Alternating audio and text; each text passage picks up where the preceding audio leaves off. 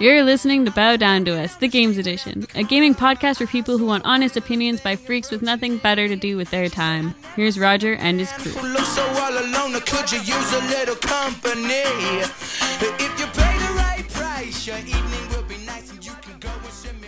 Slack ass.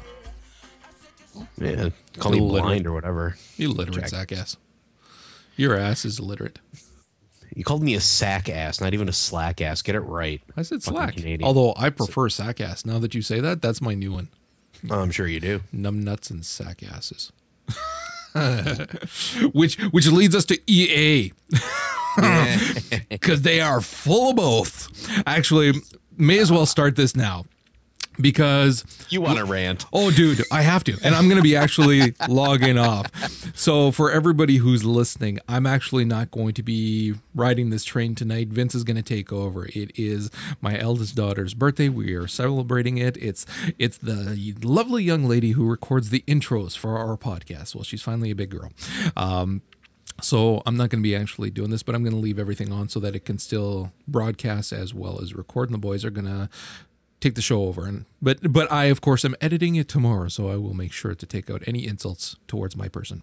But before I go, last week we made the mistake of being very kind towards EA for their APB promotion that they got going on right now, wherein if you purchased APB, you can get a digital download, free digital download of another game to replace it as a, show of good faith because the game didn't last, didn't have any content, and is now gone.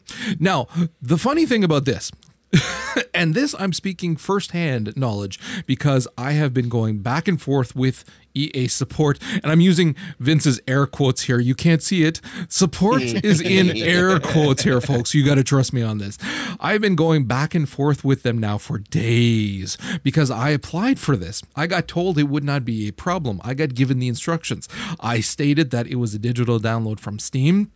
Not a problem, but I would need a receipt from it. I said, I don't have the receipt. Who the hell keeps their email receipts from Steam for games? I do. I don't. So anyway, so they said, not a problem. You can contact Steam support, get a receipt copy, an email of the receipt sent to you again, blah, blah, blah. So I go through the trouble of contacting Steam, and they say, no, we can't do that for you. That's just the way that our database is set up. We can't print or send you the receipt again. But if you go to here and you do this, then it's going to show when you purchased it, blah, blah, blah. Cool, no problem. So I take a screenshot, I send it to EA. At this point now, EA is saying, we cannot offer you this free download because you purchased the game outside of the period that we're going for this. They're going back 60 days. So basically, this is what it boils down to. And I told support, again with the air quotes, this. If you chose to pre-order the game to show support for both Real-Time Worlds as well as EA and actually buy the game, or if you bought it, in that launch week, you are not going to be able to get a replacement game. If, however, you are an illiterate fuck who didn't bother to check all the masses of negative reviews, or basically you like hurting yourself. You don't like yourself a lot. You like hurting yourself, and you bought the game anyways, despite all the bad reviews. They are rewarding that kind of stupidity, and you will be able to get a replacement game. Basically, if you are outside of that cutoff period, and we're talking a couple of weeks, then you are not getting the game. Again, the only people who are going to get a replacement are those who picked up the game weeks later, which is a pretty small goddamn population because most people read the negative reviews and so did not buy it. So this show of good faith to make the company look good, make them look like they care about their customers, is a pile of steaming, stinking ass shit that's been laying on the pavement, baking in sun for 3 weeks in Nevada. That's what that is. It is that bad. They don't give a rat's ass about their customers. Oh, dude, I'm on second level support right now because this is too good to let go of. I'm having too much fun with their quote unquote support right now that I'm willing to let this go, because it was like, no. This is not cool. We went out of our way to say that you guys were showing a lot of good faith here and you were being good and things like that. What you're doing is right. We are important people, damn it. I don't even care about that. It's just the principle of the matter. And it's sure as shit isn't the free game. I'm not that broke that a $30 free game is going to make or break my week. But apparently EA thinks so, because I've made it to second level support now, who is like, oh dude, second level support now. Couple of emails back and forth with this dude. He is imploring me to please have a good week at the end of his email. Seriously, imploring me. I emailed back at that point. I'm going, are you fucking kidding me? This is what they taught you at support? Because seriously, I worked support for the federal government before. If I had ever told someone, I implore you to have a good week, it would be making them feel as if they're not justified in their feeling like they are not being treated properly. And I said, you have got to be making one hell of an assumption. And I told him once before too, by the way, because several emails was, I'm assuming. And I told him, you're making an ass out of yourself, not me. You know the old saying, because I ain't been made an ass out of yet. Trust me, it's all you. But you're assuming that I care this much about a company that doesn't give a rat's ass about its customers, that it's ruining my week. It's not. There's a principle here, and you just aren't getting it. Seriously, dude, I have to scroll for 5 minutes to get through all the emails that have been going back and forth between me and quote-unquote support. I have been so disgusted by this. It's unbelievable because, again, it boils down to they're using as an excuse that it is, you had the chance because you've had it long enough to enjoy all of the content. Let me repeat that because it's funny. It's hard to get through that line without kind of laughing a little bit. You've had enough time to enjoy all of the content that's in the game, whereas somebody who bought it 60 days ago may not have. Dude, you log in and you've experienced all the fucking content. Okay, seriously? You equip a weapon, you've experienced all the content. That's all there is. As much as I love the guys, I enjoyed supporting them. I was really hoping that content would be forthcoming, as would bug fixes, but it never happened. Again, I don't want to speak ill of Real-Time Worlds. However, the fact is, well, it is. It is their fault. They did put out a game that didn't have any content, and they were relying on people to want to live in a sandbox world where they create their own content.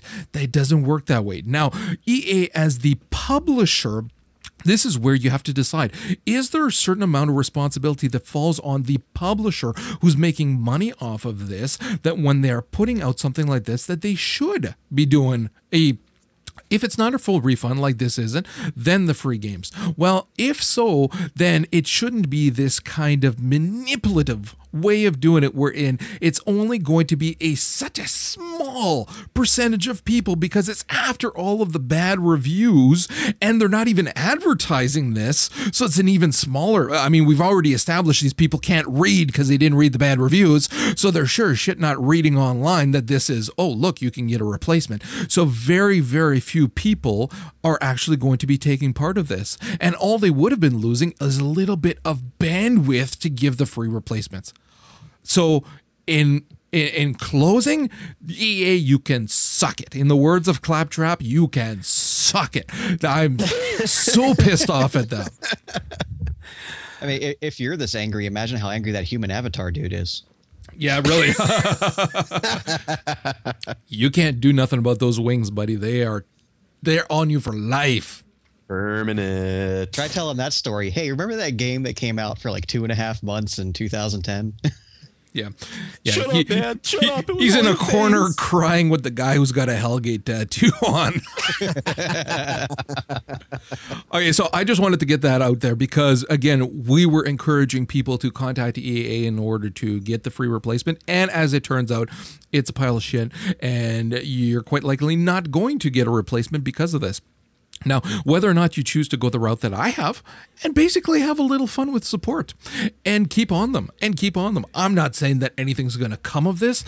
However, every time I hit that send, once I've kind of replied back, there's a little bit of gratification there. There really is. Maybe I'll get my money's worth just from replies back. So with that, I'm actually going to be content. Yeah, I feel good. There you go, buddy. You want content? Bend the fuck over. All right, I'm going to actually hand the reins over to Vince. I'm going to be taking off. I will be checking periodically to make sure that we're actually still broadcasting and recording. And if everybody's out of the house early, maybe I'll pop in. But otherwise, have a great show, and I will talk to you guys next week. Take care, man. Later, man. All right, so I would like to thank our special guest, Roger, for joining us this evening.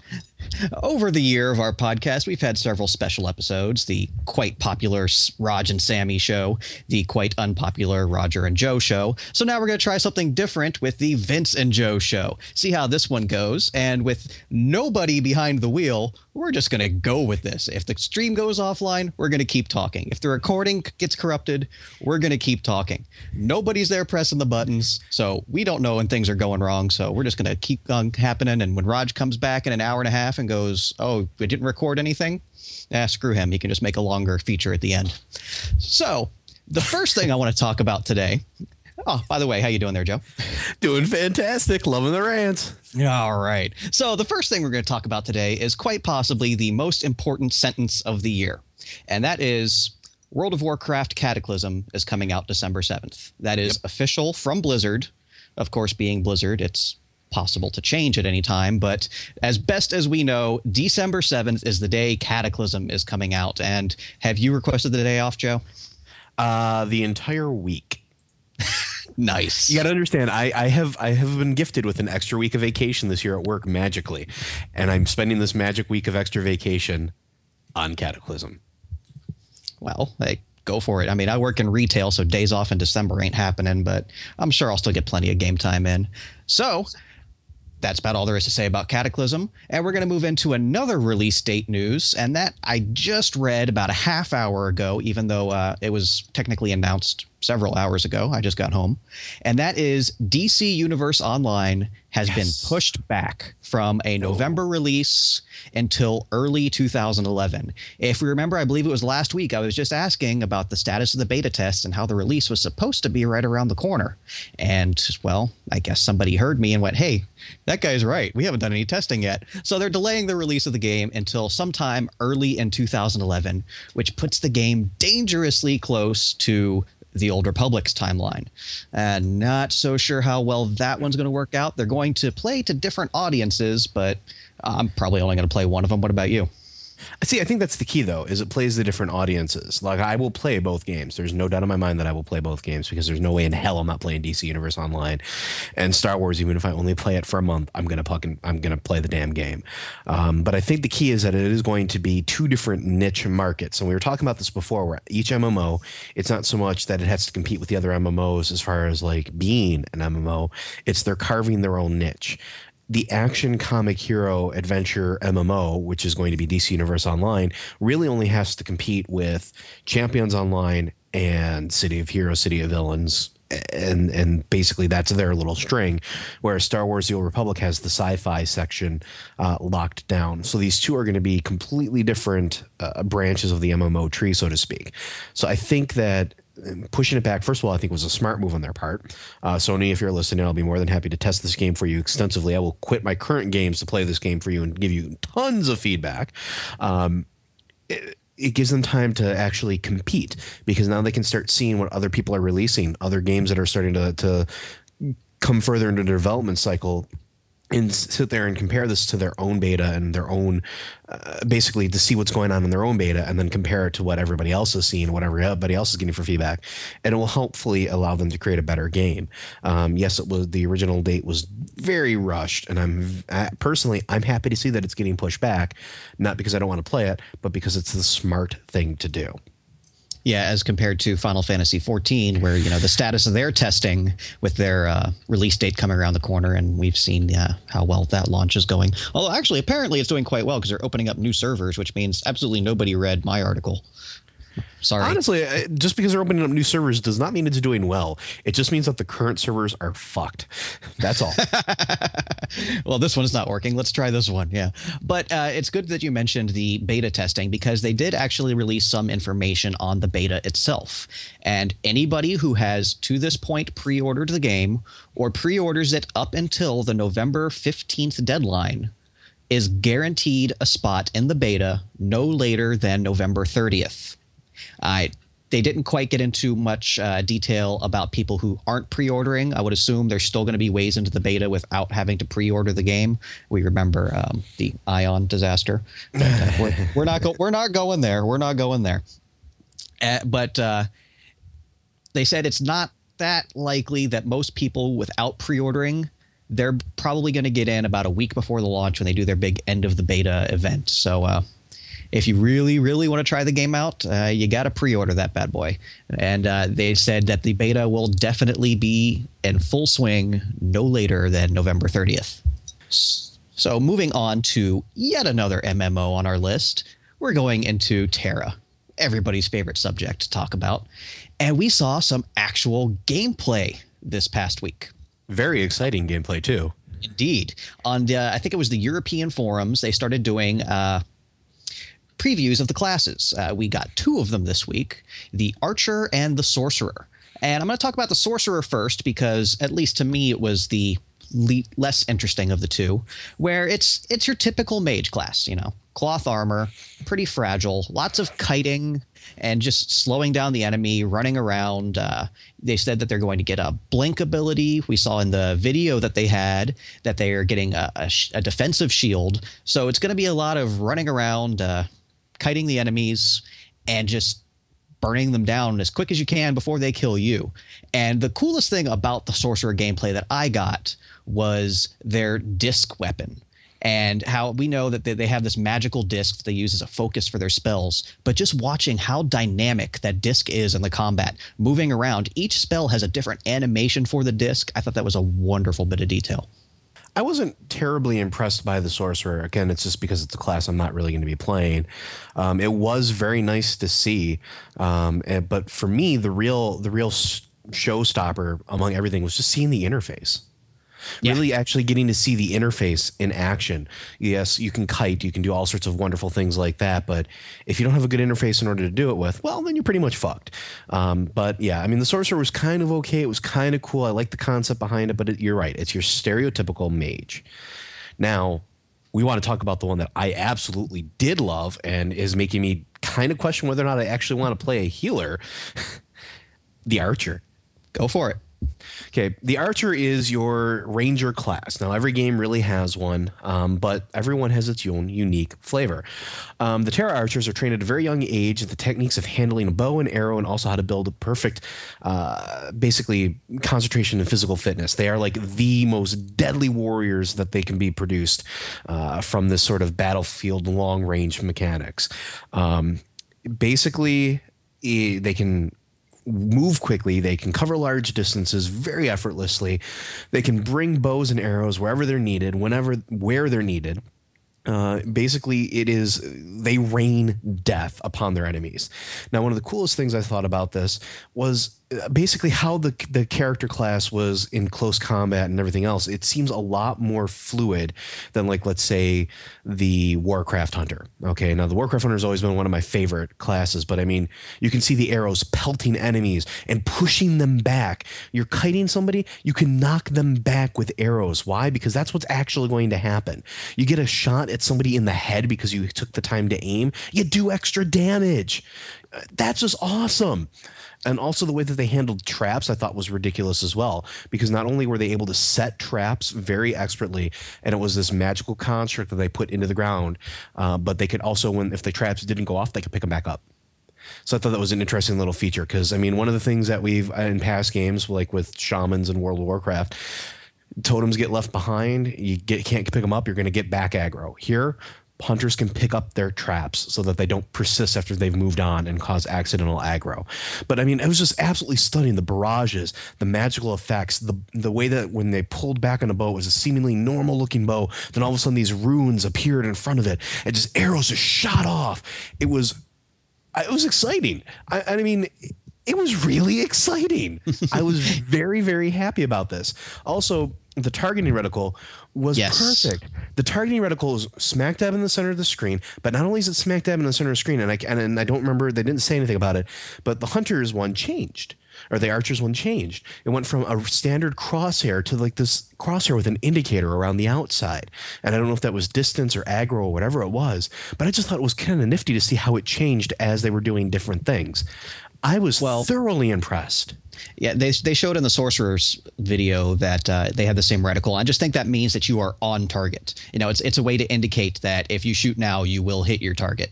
So that's what I noticed. As when it was hovering over the enemy, it changed to the circle, and as soon as it moved off, it changed back to the cross that we're used to seeing. Well, it's even better.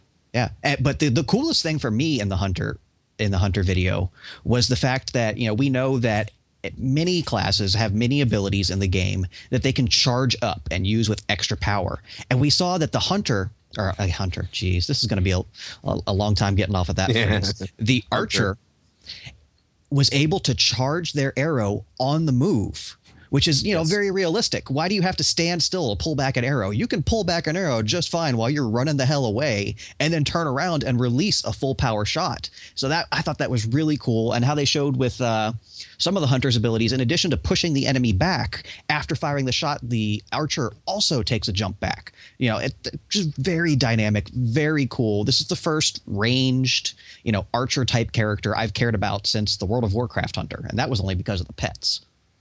I definitely agree. And it really gets me excited for it because it shows exactly how dynamic the combat really is and how much is really going on. I mean, people that I've talked to that have gotten to play the game firsthand at, like, you know, PAX or the E3 events have said the same thing. The ranged combat is where it really shines. And this video really does help put that together. I mean, it's a brief overview, but that brief overview, it's just absolutely stupendous. I mean, be sure to check the site later, folks, because I'm sure we'll put this up in the show notes. It's well worth watching. Yeah, so Frogster, next week, I want Lancer. Give me some Lancer. Lancer would be good. Papori Lancer particularly. Yeah, well, whatever. All right, now we're going to move on to something a little more real world from what we usually talk about. And we're going to talk about the new Medal of Honor game. Now, Medal of Honor has been under some criticism lately because in the multiplayer mode, the two factions that you can play as are obviously the U.S. soldiers and the Taliban. And this came under a lot of criticism from military families of fallen soldiers, who said that it's not right that video game players should be able to use the Taliban to kill U.S. soldiers. I have a rant about this one. Okay, yeah. You know what? I don't want to hold you back because we may be covering similar themes. So if you have one prepared, go for it. Okay. So as Vince said, there was a big to-do about this because it allowed players to play as the Taliban. And we're talking about military bases. We're talking about they were going to deny it for people that were on their bases or in military housing. Families were getting ready to sue the company for allowing this to happen. But here's my gripe about this. And this actually came up at work with people that aren't gamers. It's okay for Jewish people to not get their way when it was talking about Nazi Germany in Medal of Honor series before today, when they were talking about all the travesties and everything that happened with them, and they were trying to get that pulled. And these same people are like, oh, it's fine. It's just Nazis. It's just Nazis. But because we want to have something more modern, we want to have something, you know, that's happening today, you want to sit there and bitch about it? I'm sorry. This is the reality of the world we live in. It's not besmirching the memory of those that have fallen. It's a fucking game. And this is something you don't like the world? Don't fucking buy the game. You don't want to see how that goes? Fuck it. It doesn't matter. And I'm not saying anything. I have family in the military. I have lost family in the war over there. But you know what? I personally don't have a fucking problem with this, and I don't see why anybody else would. And then the fact that they're caving and they have to cave on this really bothers me. This is essentially censorship. This is nothing better than saying, hey, we understand this is a current event, but you know what? We don't want this in the game. You know what? You're going to fight Care Bears instead. The U.S. government versus Care Bears. Here you go. Have a nice day. that irritates me. That irritates me so much because it's been so okay for these first-person shooter games to have all sorts of weird, it has been, I don't want to say okay, but I mean, it's been acceptable to have, US versus Nazis or versus the Italians or versus Russia and all these games for the last 10 years. And now all of a sudden we're going to fucking cave. I have a problem with this. I have a big problem with this. A very big problem with this. Yeah, I mean, and it's absolutely pointless. All they're doing is changing the name of a multiplayer only faction from Taliban to quote unquote opposing force. It's not like they're changing anything with the actual game. When you're playing, the way the characters are dressed, the way they talk, the weapons they use, the way they fight, it's obvious who you're fighting. These guys are from Afghanistan. I'm sorry. There's no way you can hide the fact that this guy is an Afghani soldier. You can call him whatever you want. He's obviously a Taliban representative. And Go ahead. This also brings up another point. Did you know that there is a game that was sponsored by the United States government as a form of recruitment that was given for free to children across the U.S. no more than 4 years ago? In this game, players played as, in the multiplayer, guess what, folks? Taliban in the U.S. military. Okay, so one side played the terrorists, one side played the military. And you know what the fun part about that was? Each side thought they were playing in as the military. Your opponent saw you as the opposing faction. So the U.S. government is okay to do this, but apparently it's not okay for Medal of Honor to do this. Sorry. And you see, as someone who likes the modern shooters myself, I noticed the distinctions between Call of Duty and Battlefield Bad Company and Medal of Honor. And of the three of them, Medal of Honor is the one that strives the most to be realistic. Call of Duty tells this completely overwrought fictional story, about who cares. But Medal of Honor is really focusing on the soldiers themselves. And I wish I could find this guy's name, but it's an article I read not long after this came out. And this guy was an actual U.S. soldier who served in Afghanistan. He was a quality control consultant, actually on the Call of Duty franchise. He was giving them tips about, what was realistic and what wasn't and how they wanted to go about things. And he came out in this huge rant defending the competition, defending EA and Medal of Honor about how, it's so goofy. How the way that they're twisting the words and like, oh, we can't have our kids playing as terrorists fighting the American soldiers. All right. Slow the fuck down for a second. The Taliban aren't terrorists. The Taliban is merely Afghanistan's government forces. They are fighting for their homeland and what they believe in. Now, what they believe in, is questionable by moral standards. We're not going to get into that because it's a fucking game and it's a name. But all of the U.S. soldiers who fought against the Taliban respected them. They obviously wanted to kill them, but they still respected them because they were standing up against this superior U.S. force to fight for their homeland. And he comes out and says, if it was U.S. versus Al-Qaeda, of course that would be ludicrous and stupid. But having U.S. forces fighting the Afghanistan forces actually happening in real life is exactly what the video game should be, and depicting the realism of the situation. And honestly, changing the name from the Taliban to the opposing force is almost a slap in the face to the American soldiers. As the way he saw it, this is an actual U.S. soldier. The way he saw it is that somehow it made their fight less important because you're allowed to fight Japanese and Germans in World War II games. You're allowed to fight the Russians in, the Cold War-based games. Other people who killed American soldiers as well. But because the history was being preserved, it kept the honor and the integrity of the setting, and it made it more realistic. And just changing the name, something as simple and stupid as that, pretty much just throws away any bit of anything they had going for them. And I thought that was really, really interesting. I'm going to really try to find this article and post it on the forums or the show notes or something, because like I said, this is an article written by an actual U.S. soldier who actually fought the Taliban in Afghanistan. And this is the way he feels about it. Well, moving on, I think we need to, because we've this got a little more spirited than I anticipated. Sorry. Let's talk about Batman. You're a resident Bat nerd, so why don't you run away with this one? Batman Arkham City is coming out very, very soon. And we have actually gotten a little more news about the detective mode. Apparently, there's going to be new upgrades to detective mode. Now, people thought that in the first game, it took too much away from the game. It was Batman able to see through walls, and just see way too much going on. But here, there's actually adding a level of complexity to it. Let's say that there's an informer in a gang of bad guys. You need to find that informer. You go into free combat mode without putting this on, and you might accidentally take him out. Well, then you can't talk to the informer because you've just knocked his shit out. Now detective mode will allow you to differentiate between different people. So you're going to see who the bad guy is. You'll be able to mark who your informant is and take down everyone else but him, and then get more information to progress the story. I think that's a awesome little tweak to a mechanic that really shows that they're not just resting on their laurels with the first game. They're updating it and they're taking it to another level. I was very impressed by that. Not only that, but the gameplay changes is it's perfectly in tune with the character. I mean, it's standard process that, at various times, but it wouldn't be the first time Batman had some sort of facial recognition software built into his cowl. And in this game, Oracle's not there. Does have some backup in this game, right? Yes. Okay. So it's completely, in character that he would run the facial recognition software and have his helper in his ear telling him, hey, that's the guy you got to talk to. So it's not just a gameplay change, but it still fits the character, which is exactly what Arkham Asylum is all about. Take it another level too. I mean, let's say that you're in a group of bad guys and you want to get information, but you don't have an informant.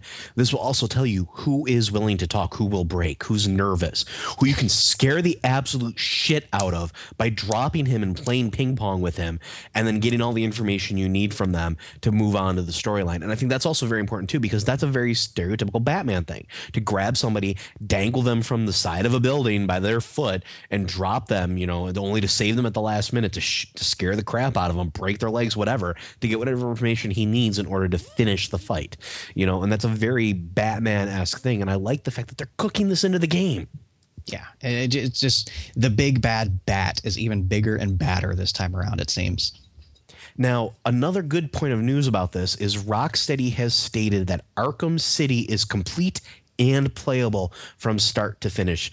That means, my friends, this game will be in our hands soon.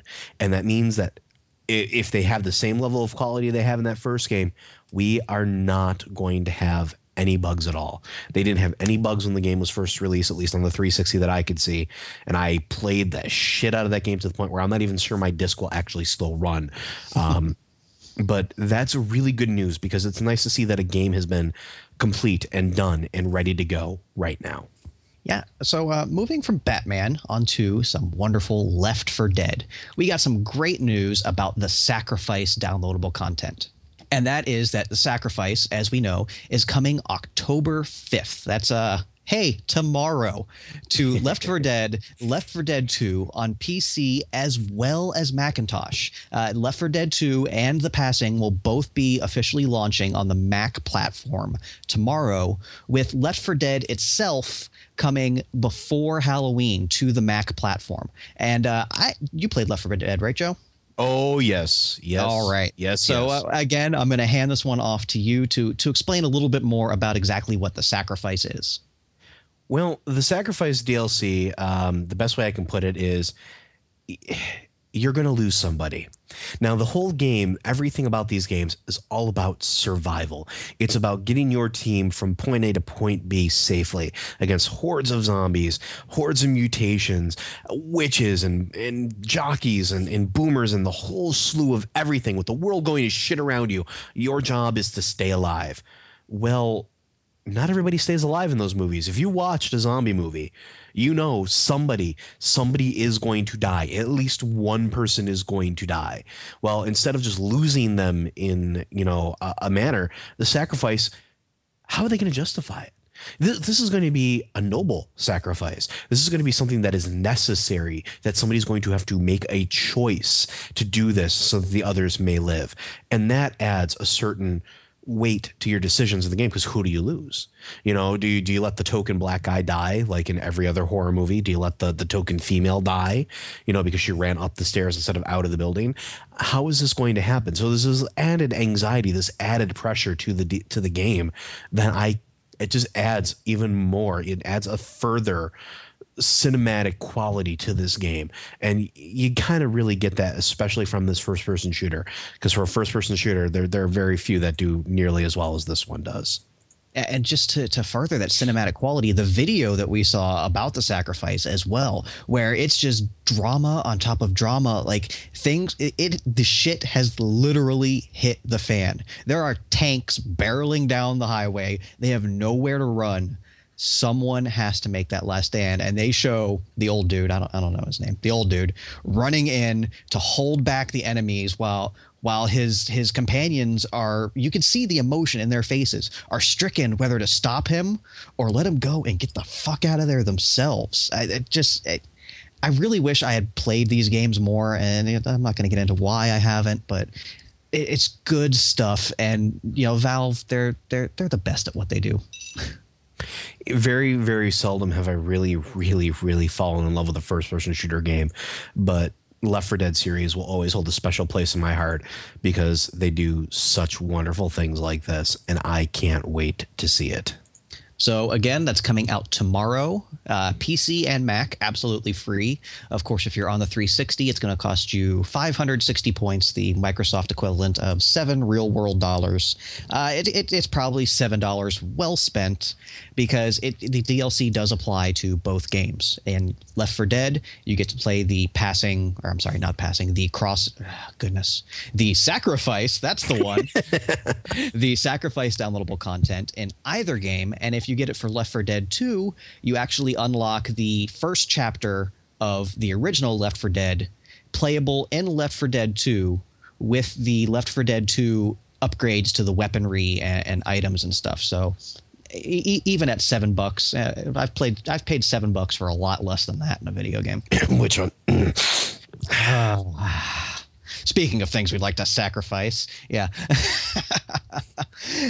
And So- of course, what you got? I was going to say, we need to move along from this, I think. And I think we need to go with some more, I don't know if we would call it fail. Would you call it fail? I'm not going to call it fail, but unexpected news. We got some information about the release of the Nintendo 3DS. They said it is coming out February 26th, 2011 in Japan, shortly following sometime in the spring for North America, Europe, etc. Now, that's not surprising. We were kind of thinking maybe it would be out by the end of the year, but okay.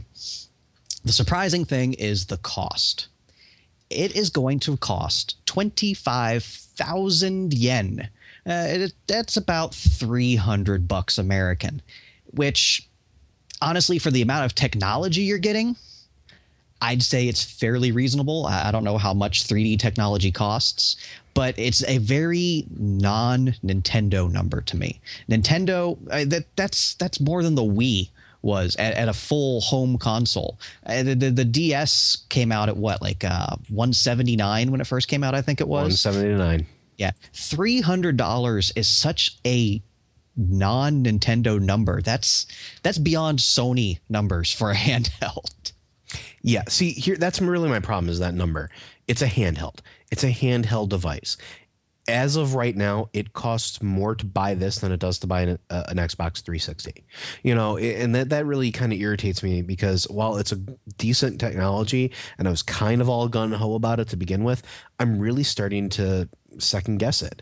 I mean, it has a pretty impressive title list off the bat, but at the same point, I can't really justify spending $300 on a Nintendo DS. I think that's a little bit pricey. I understand that there's a lot of technology involved in it, but at this point, I'll just keep along with my normal DS until the price drops. Yeah, I mean, a part of me can justify $300 for a 3D Professor Layton, though. Professor Layton's a good choice. The Ocarina of Time 3DS is a great case for it, as well as Super Monkey Ball and Super Street Fighter for the 3D edition. I mean, they have some good games, and there's going to be some really good games coming out for it. I mean, we're going to have a Kid Icarus game. We're going to have some awesome games in there, but I can't see it. I can't see $300, $250 for a handheld system. Well, I want to say other hardware in the past has been more expensive in Japan than it has in America. I just, from memory, I seem to remember things lining up kind of like that, how the Japanese are, more early adopters than the Americans are, at least at certain price points. So I wouldn't put it past Nintendo to release it for, say, maybe $250 in America. But that's all conjecture at this point. But we're going to have to see how that one works out. Well, I mean, and Ian Derek makes a great point in the chat here. We spend $300 on $400, $500 on the top tip phone, but at the same point, my phone does a hell of a lot more as far as gaming and communication and everything else than the Nintendo 3DS does right off the bat. I mean, people who drop $500 on the newest phone will probably drop $300 on the Nintendo 3DS. And they are really starting to shape up where they're going to have a Nintendo DS for everybody. They'll have the DS Lite for kids. They'll have the DSi XL for the old people that can't see much like Roger. And they'll have the 3DS for the people that want to be on the bleeding edge technology. I can understand that. And I can kind of get behind that to a certain point. But at the same point, for me personally, it's just I would love to see that be a little bit lower. If it was $200, $225, fine. But $300 is just way out of my range for it. Well, on the bright side, at least Nintendo has shown in the past willingness to support their older handheld units for several years after the newer one comes out. We saw that with the Game Boy. We saw that with the Game Boy Advance. Odds are we'll see that with the standard DS as well. So that's about all we had lined up for Roger's show notes. But hey, guess who's in charge this week? That'd be me. I actually have a little bit of time here, and I want to talk about Guitar Hero Warriors of Rock. I picked it up last week. I've actually played through the entire air quote quest mode because it is stupid as hell. It's kind of goofy. It's kind of pointless. But you know what? You got to have some sort of mechanic for advancing the game from one set list to another. I mean, if you just throw a bunch of songs up there, it's not as inviting. It's not as intriguing. Breaking it up into different set lists at least gives a player, okay, I'm going to play 2 set lists. I'm going to put it away. So you have to have some sort of mechanic to advance from one set list to another. And before it was just, hey, here's your band. You're going around touring. So I have to at least credit Activision for trying to put a story in the Guitar Hero. It was just goofy and stupid, but it's freaking heavy metal. It's supposed to be over the top and goofy. I thought it was a lot of fun how you go around and you have to recruit all the various band members, the people we've seen from the franchise's history. I keep calling the guy Eddie Riggs. That would be Brutal Legend. Axel Steele, Lars Umlaut, Johnny Napalm. And it's cool how they all have their own unique abilities this time around. For example, Johnny Napalm. He is the punk rock guy, and his ability kind of ties into that, how he always starts off with a 2x multiplier instead of a 1x multiplier, and how he can build his multiplier faster. Kind of ties into the type of music. Punk rock is a little faster paced, a little more hard edged. So I think it's cool that how each character had their own unique style of music. Austin Tejas won the game for me. He had just the huge, great guitar concerto going on with CCR. Freaking Children of the Grave, Black Sabbath. That Tony Iommi guitar solo absolutely kicked my ass. But cool up to the point where at the halfway point you have to claim the legendary guitar. And in order to claim the legendary guitar, you have to prove your worthiness to it and appease the gods of rock by playing the entire Rush 2112. Oh God. 20-minute epic. And what's cool is they took, 2112 is a concept album.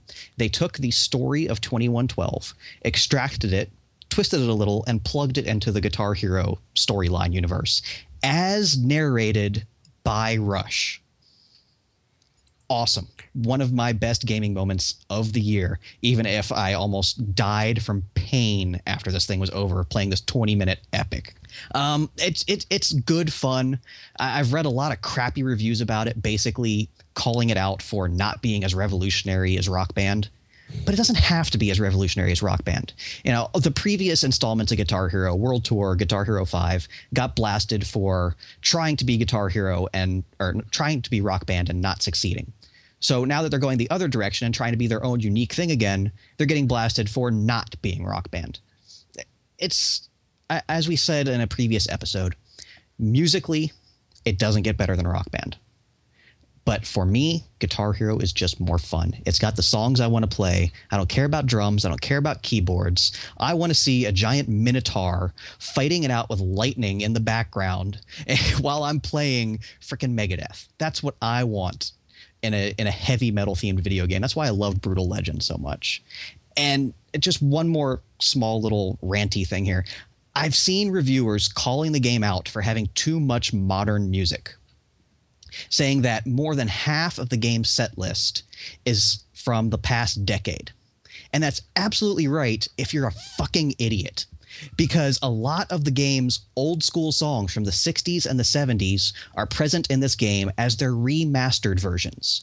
And of course, they're being credited as the 2006 version of the song instead of the 1976 version of the song. If you are trying to be a serious reviewer for a game and you think Deep Purple's Burn is from 2006, get the fuck out of here. You obviously don't know anything about the music and you have no point talking about this game. I just had a lot of fun with it. That's all I wanted to say. Yeah, they really criticized it for that? Yes, they criticized it for not being as revolutionary as Rock Band and for having too much modern music that, like I said, is just remastered versions of older songs. See, here's my thing. Music is something that should always be experienced both past and present. So you know what? If they're doing something where they're getting a lot more modern songs or modern versions of songs or updated versions of songs, I can deal with that. I can very, very deal with that. I don't know. I just don't see it as a problem. So for reviewers that are saying that, go jump off a pier. Yeah, I mean, I love old school hard rock and heavy metal. So when this game features Queen, Deep Purple, Black Sabbath, all these old acts that if you look at the set list, hey, they're all from the last couple years because, like I said, it's the remastered version of the song. It's the same exact song. That's still Freddie Mercury singing Bohemian Rhapsody. Nothing has changed about the song except the date next to it because they cleaned up the audio a bit. So I felt the game had a great mix of old stuff with new stuff. I caught on to some newer bands that I had never heard of before that I enjoyed, as well as playing classic songs that I've loved for years. And so we're going to close the show out there. Again, special thanks to our guest, Roger, at the beginning of the show. He will also be returning with a pre-recorded segment talking about the Borderlands downloadable content, Claptrap's New Robot Revolution. So be sure to check the downloaded version if you're in the live audience because, forget it. Who wants to listen to Roger anyway?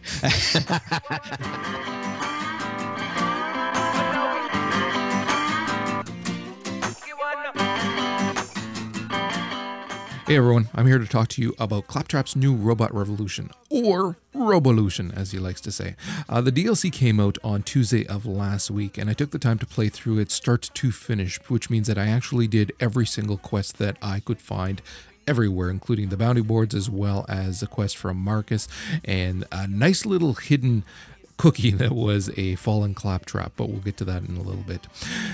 If you take your time and you actually go through all of the quests, despite what you have read from other reviewers, there's more than just 4 hours of gameplay. And now, I don't want you thinking, because you would have by now read, no doubt, that there are some grinding quests. The extra time that I'm discussing is not grinding. It's not grinding out Claptrap parts for Patricia Tannis. Yes, she is in this as well, and she is as batshit crazy as ever.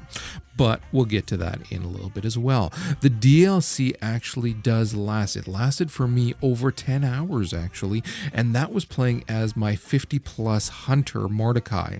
He's well-geared, was well-geared prior to going into this DLC, and this DLC did nothing but gear him out even more. So it wasn't that I had a problem with the mobs either, that they were taking long to kill. It's just that the DLC is actually much heftier than people are letting on if you do everything. Case in point, I read one review, and then when I was reading some of the comments of people who were commenting that it was short and whatnot, were saying that they found a large open mine pit and that they thought that something would happen in there, and they were disappointed that nothing did.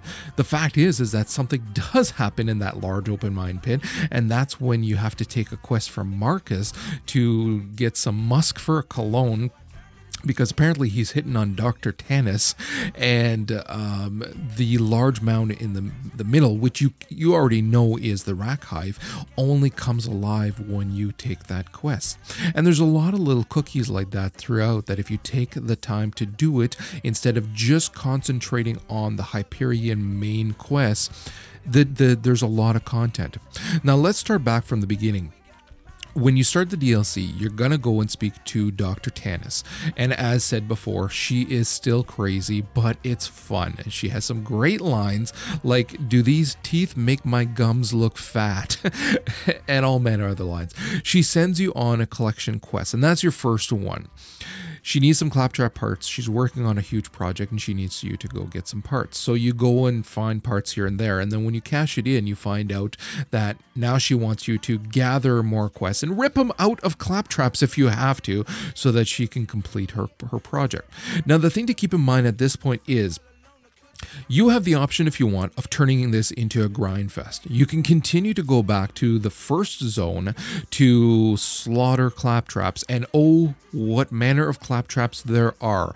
As I said in my review at bowdowntoast.com, it feels like a midget Mexican wrestling league. You have samurai Claptraps, you have these boxing Claptraps with huge boxing gloves. There's Punisher wannabes with skulls painted on their chest. There's soldiers, you name it, it's in there. It's hilarious, but it's all in there. Now, instead of turning this into a grind fest, however, what you should be doing is just gathering those quests and gathering the loot, the Claptrap parts, as you are taking on the other quests, because you're going to be fighting Claptraps everywhere. They're damn near everywhere. I did the grinding quests as I was doing everything else, and I finished all of them prior to completing the rest of the quests in the game, which means that you can easily get it done without it being a grind fest. It's just another quest that you have, a collection quest, as you're doing everything else. Is it worth taking them all? Oh God, yes it is, because the payoff at the end is absolutely hilarious when you see what Dr. Tanis actually has been working on. It's just, I don't want to spoil this part of the game, just do it.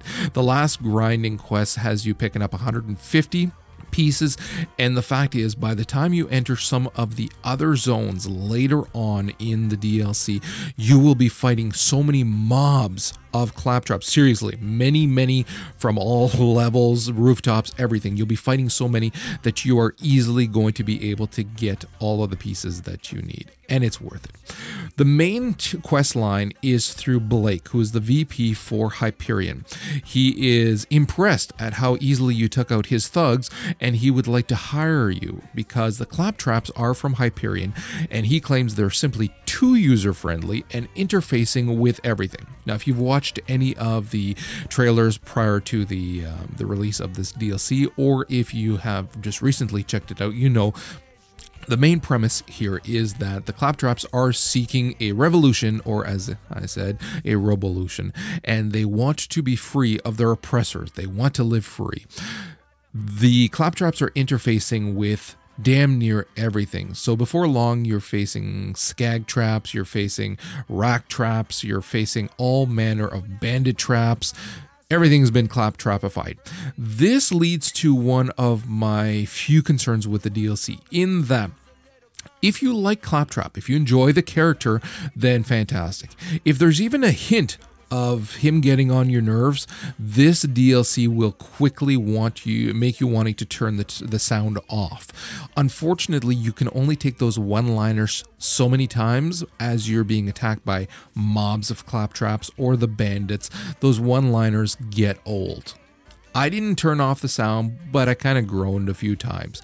Some of them were hilarious. I could be called a flesh bag all day long and still chuckle. It was funny.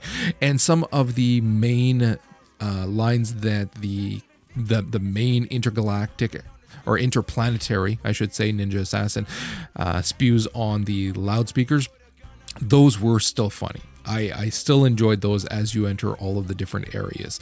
However, like I said, all of the claptrapified mobs, they tend to get a little bit annoying. You tend to go through them fairly fast, however, so you're not really having that much noise. I don't want it to sound as if it's something that ruins the game. It definitely doesn't. My only other concern comes when you are going up against the trap bosses. Now, granted, I was a level 50 plus hunter, so I didn't have any problems with the mobs, and I sure as shit did not have any problems with the bosses. This is a little disappointing, and it goes back to the same thing wherein Gearbox is having a lot of problems designing challenging boss fights in Borderlands. They weren't in the original game, and they certainly are not with Claptrap's New Robot Revolution. The first boss you take on is General Noxtrap, and the design of the arena wherein you fight him, there's a huge pillar in the middle, and you basically just have to circle the pillar, come out every once in a while, and nail him in the head with whatever type of weapon you want. You're attacked periodically by claptraps, but depending on your class, they're easy to go through. Whether it's phase walking through them, setting up a turret, or in my case, just setting up my Bloodwing. I literally never had to target a single claptrap because my Bloodwing took care of them all easily, and then I just concentrated on Noxtrap. That's the same for pretty much all of the boss fights. They simply were not challenging at all, including the final epic battle against the interplanetary ninja assassin Claptrap was fairly easy. Again, I know that is because my character was higher level. However, part of it also has to do with just the boss mechanics, which are lacking. Hopefully this will be something that is addressed in Borderlands 2, which obviously they've hinted at, and they'd be fools not to work on. So I'm really looking forward to Borderlands 2. I feel that this was a very good closing of the Borderlands, the first Borderlands game. It was a lot of fun. It had cookies throughout. It's completely... It makes fun of itself at every turn. Some of the lines are phenomenal. Blake that you work with from the Hyperion Corporation is very, despite himself, still funny and a well done character. Marcus shines in this DLC, including delivering probably the best line towards the end, and that's another one that I won't spoil either. There's a nice cookie wherein when you're fighting the interplanetary ninja assassin Claptrap, that they take you back to the very beginning of the game where you get off the bus. I really like this. The one thing, of course, that Borderlands always sets itself apart from everybody else with is the loot. And you will not run out of loot in this game. If you check out the review that I wrote for the site and you look at the screenshots, you will see that in any screenshot wherein my HUD is up, that my money is maxed out.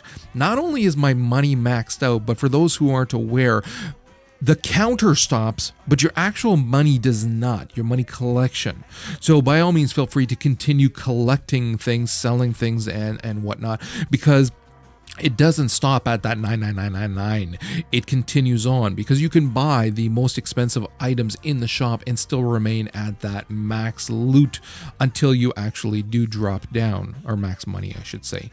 And the thing is that there's loot everywhere. This is not like the other DLCs. There are weapons chests everywhere. However, one of the sad things is that very few of them contained actual epic or legendary items. Many of them had whites and had greens in them. So don't get as excited when you see them, and you're liable not to, simply because they are everywhere.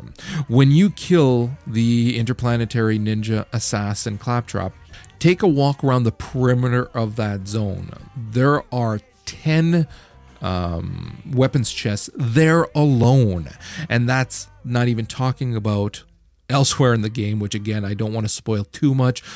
The weapons chests are everywhere.